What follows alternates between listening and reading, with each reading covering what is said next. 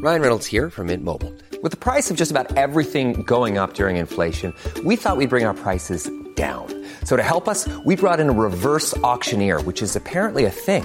Mint Mobile Unlimited Premium Wireless. How to get 30, 30, bit to get 30, bit to get 20, 20, 20, bit to get 20, 20, bit to get 15, 15, 15, 15, just $15 a month? Sold! Give it a try at mintmobile.com/switch. $45 up front for 3 months plus taxes and fees. Promo rate for new customers for limited time. Unlimited more than 40 gigabytes per month. Slows full terms at mintmobile.com.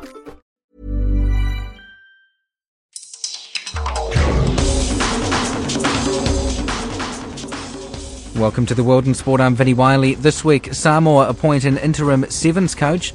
Krishna returns to Fiji with the Phoenix. And we look at one of the Pacific Games' most highly anticipated sports, weightlifting. But first, Papua New Guinea created history last week, beating the Netherlands by 5 wickets in their first ever 4-day cricket match. Asad Vala was declared man of the match after anchoring the Barramundis innings with an unbeaten knock of 124 and combined with Mahura Dai for a 200-run stand for the 5th wicket, guiding the visitors to their victory target of 305 with more than a day to spare. I spoke with head coach Deepak Patel after the game, who said he always had faith his players could come through. You never felt that we were behind the 8 ball. We just needed to, in many ways, with the bat and ball, just sort of have a couple of sessions where we could get on top of them. The proof was there that these guys can play the longer form of the game because this is the first time they've ever played, let alone a 2-day game or 3-day game. This is the first time they've ever played a 4-day game. So that in itself, when you take that into consideration, it's a fantastic feat. And so you came up against the Netherlands side, which of course had home advantage as well. I mean, how much 4-day cricket would they have played? They've probably played a little bit more than us. Plus, I think that there's probably 5, 6 of them who are involved with either in Australia or even in county cricket. So I think the one factor that really stood out was the fact that our guys haven't played on turf wicket, that's a grass wicket, for nearly 4 months. So we've basically trained on artificial wicket, coming to Netherlands and then only having a short period of time to prepare ourselves. That alone, fair to say that we were well behind the 8 balls. When you take all that into consideration, what they've been able to turn around a deficit of 300 runs, it's a fantastic effort. You can't speak highly enough as far as Asad Vala's effort was concerned. A very high-quality international innings where, I think that most batsmen in world cricket would have been very proud of the way that he basically anchored our innings and helped Mahura carry on the good work that he was doing. And very, very unfortunate not to get 100 himself. Did the batting get easier as the days went on? Did the pitch sort of flatten out for the batsmen? Because, 305 did appear to be a challenging total at the least after what had gone in the first couple of days. But, after losing a couple of wickets early, as you say there, Mahura and Asad, really took the game away from the Netherlands. Yeah, it was never easy. The overhead conditions made a difference, no question about it. This morning, again, the overcast conditions were difficult in all 3 previous innings. When the sun was out, it was definitely a lot easier to bat on that wicket. The overcast conditions helped the bowlers a lot more, and certainly this morning, Asad really struggled. He fought very hard. Like I said, he didn't have any rhythm in his batting until probably just before lunch when him and Mahura put on a 50-run partnership that they suddenly felt that they felt comfortable batting on that wicket, and they just wore their attack down post the lunch break. Thereafter, to be honest with you, they made batting very, very easy on that wicket. Their bowlers had toiled for most of the day, and our batsmen ground them down. And just before tea, it looked like that we could get there comfortably, and the result proves itself. That the 5-wicket win on a wicket where the highest score in the 3 innings was 208 runs. So that in itself also proves how well these two batted.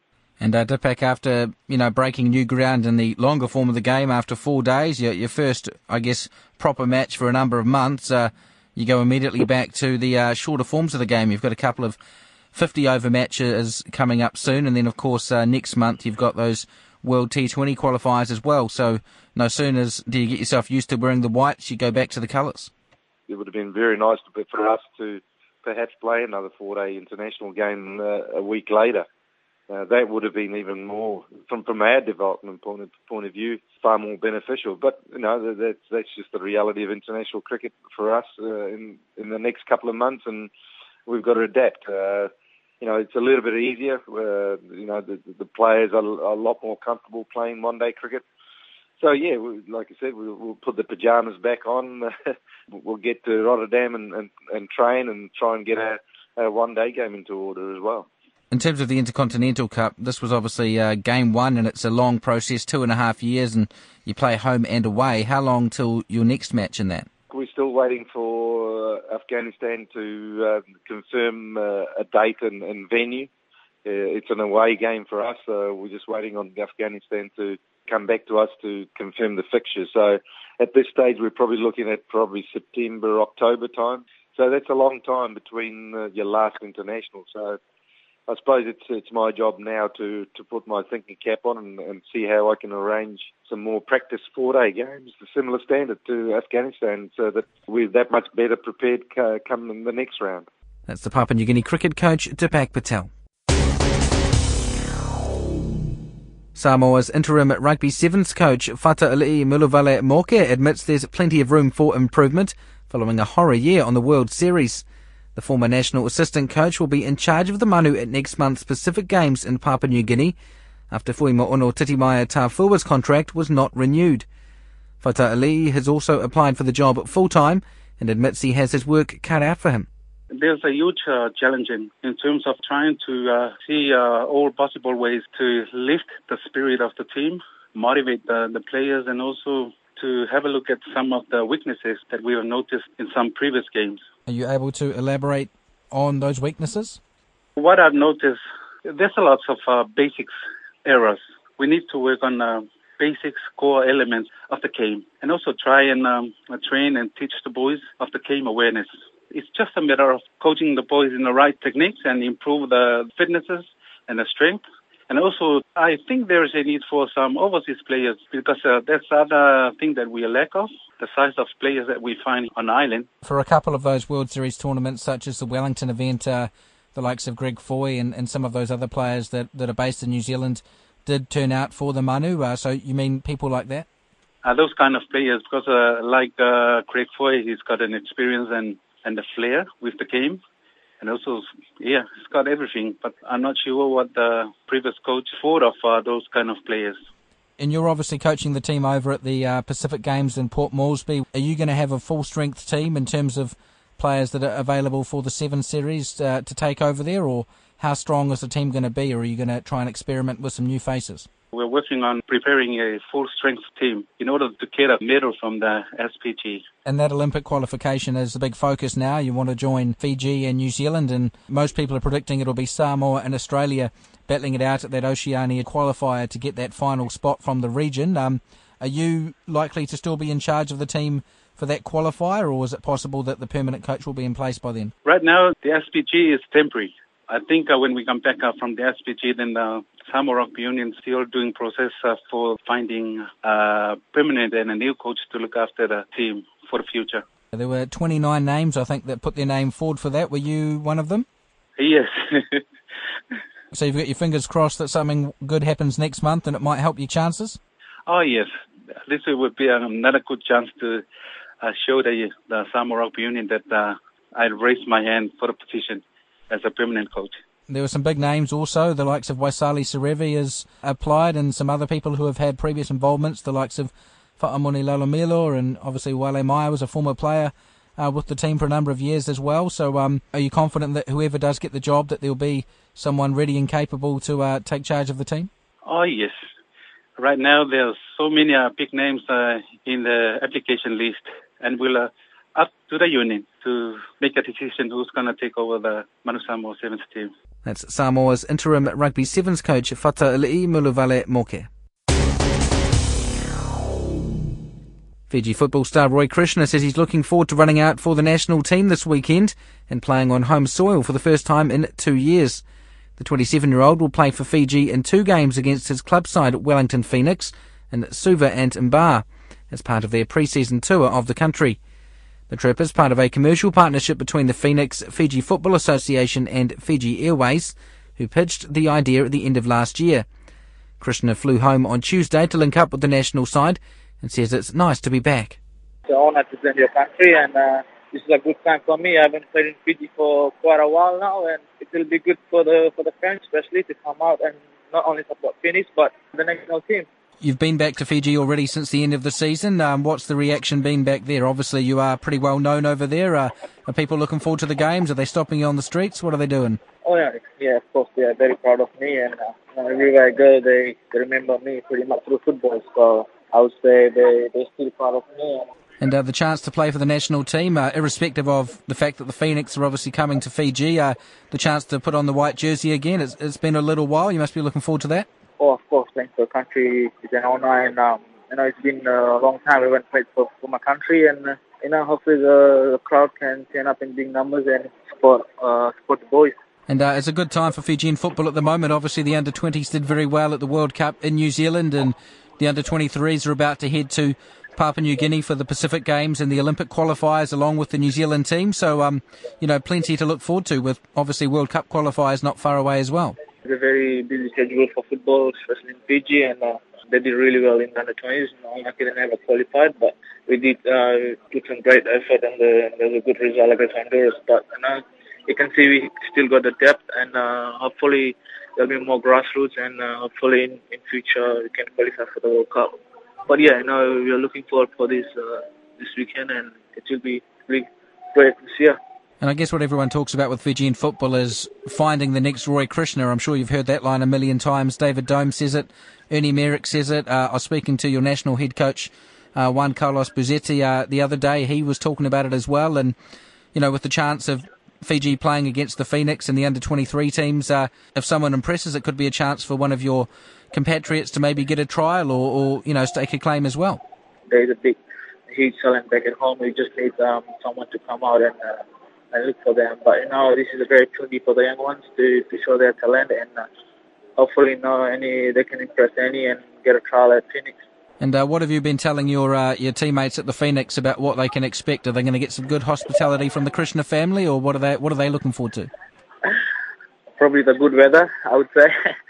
But now we are focusing on the football. But I think after football there will be a few cover sessions. But I would definitely take them out for cover session. You won't be playing at all for the Phoenix in either of the games, or do you think you'll run on for a couple of minutes, or will you play both games full for Fiji? No, I'll play both games for Fiji.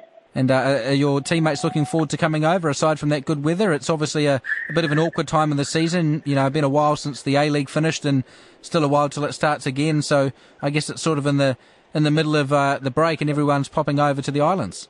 Yeah, of course. Like I said, we trained for a week, and it was really cold in Wellington. But it's a good time for us to come together, and what a pretty way to start playing in Fiji and in a good atmosphere, and hopefully the weather will be good. But the boys are looking forward for it, so it will be good fun. And finally, results-wise, what are you hoping? What are you expecting for out of this? Do the results matter to you in these games, or is it more about the spectacle and being able to play in front of your home fans, or are you going to be grumpy if you can't get a win? For me, like I said, it's an honor to play for the national team. Both teams are very important to me. I'm just going there to share my talent, and not only to the coaches, but also to any to get my spot in the starting 11. It's a new season, and there'll be new players, so I have to prove a point to get in the squad. But I'll just enjoy myself. And you haven't got a wager on with Glenn Moss if you can get past him a couple of times? I'll try to. Hopefully I can. The Fiji under-23 team will also play 2 games against the Phoenix Premiers side before heading to Papua New Guinea to contest the Oceania Olympic qualifiers. The strongest weightlifting field in Pacific Games history will be on show in Papua New Guinea next month.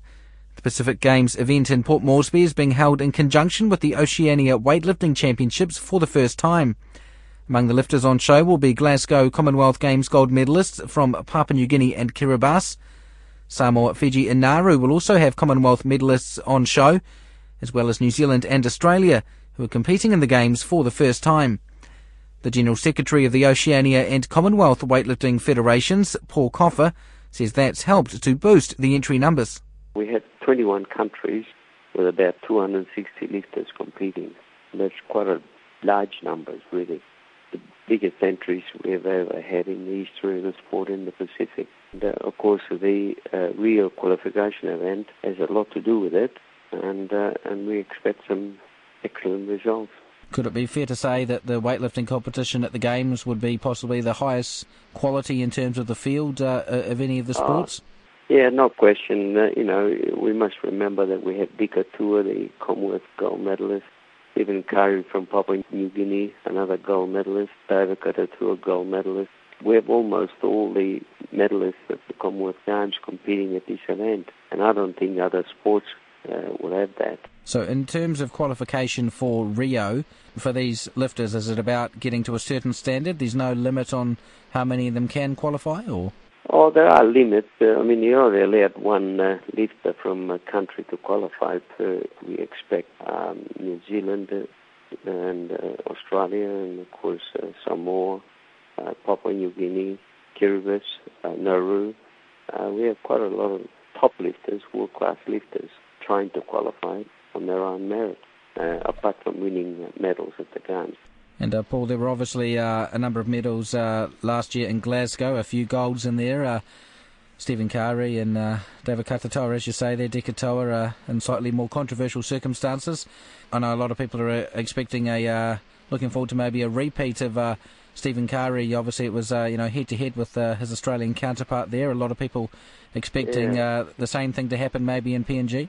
Yeah, it will be a very big event between Simplice and Steve. I think Dadim is already fully booked, and we'll have 3,500 people at the stadium, and it's all direct telecast throughout the Pacific. So it will be a major event, really.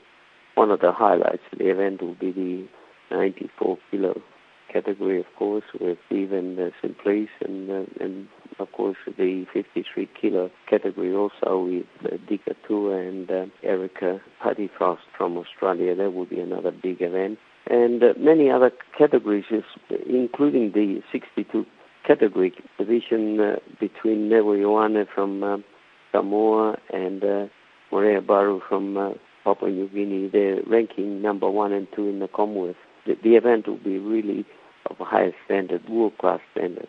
There's a number of lifters in the Pacific within the region that have been very strong for a number of years and that people know pretty well. Is there anyone coming through the ranks that's quite new, quite raw, that people should look out for? Yes, in the super heavyweight, there's a young kid coming up from Samoa, very, very talented, and they will push Peter the Tenamo, who's been the king of the super heavyweights in the Pacific and in the Oceanian in the last 7-8 years.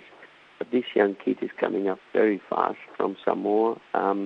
Also in the 105 categories, David Katatua, the gold medalist, he'll face another Samoan and American Samoan lifters. They're coming up very fast too. The 77 categories, very competitive also between Papua New Guinea and Australia. That's in the men. In the women, of course, Elio Pelone from Samoa, she's on her own, really. She's a class of her own, and so is Elio Pelone, her sister. There'll be a lot of competition in the 69 category and also in the 63 and 58 categories. I think Dika Tua in the 53 will win, and her sister in the 48 category. So I can see 6 gold medals coming up in the first half a day of on the 5th of January. In the first 6 hours, gold medals will go to Papua New Guinea to start with. That's the General Secretary of the Oceania and Commonwealth Weightlifting Federations, Paul Coffer. Before we go, Samoa have been relegated to the second-tier World Rugby Under-20 trophy next season after losing to Italy 20 points to 19 at the weekend in their playoff for 11th and 12th place at the Junior World Championship. The Baby Manu were up 19 points to 13 with just 9 minutes remaining, but conceded 2 yellow cards and a second penalty try in the closing stages. New Zealand beat England 21-16 in the final to be crowned world champions for the first time since 2011. And 5 new caps have been named in the Tongan rugby team to contest next month's Pacific Nations Cup. Melbourne Rebels winger Teilusa Vaianu joins first 5 Martin Naufahu, halfback Sosefo Maake, and hooking duo Kalafi Pongi and Sosefo Sakalia in earning a maiden call-up. The team will meet in Tonga in early July for a training camp before departing for Suva to take on Fiji in the first of their 3 pool matches for the Pacific Nations Cup. And that's the World in Sport for this week. I'm Vinnie Wiley. As always, thank you very much for listening.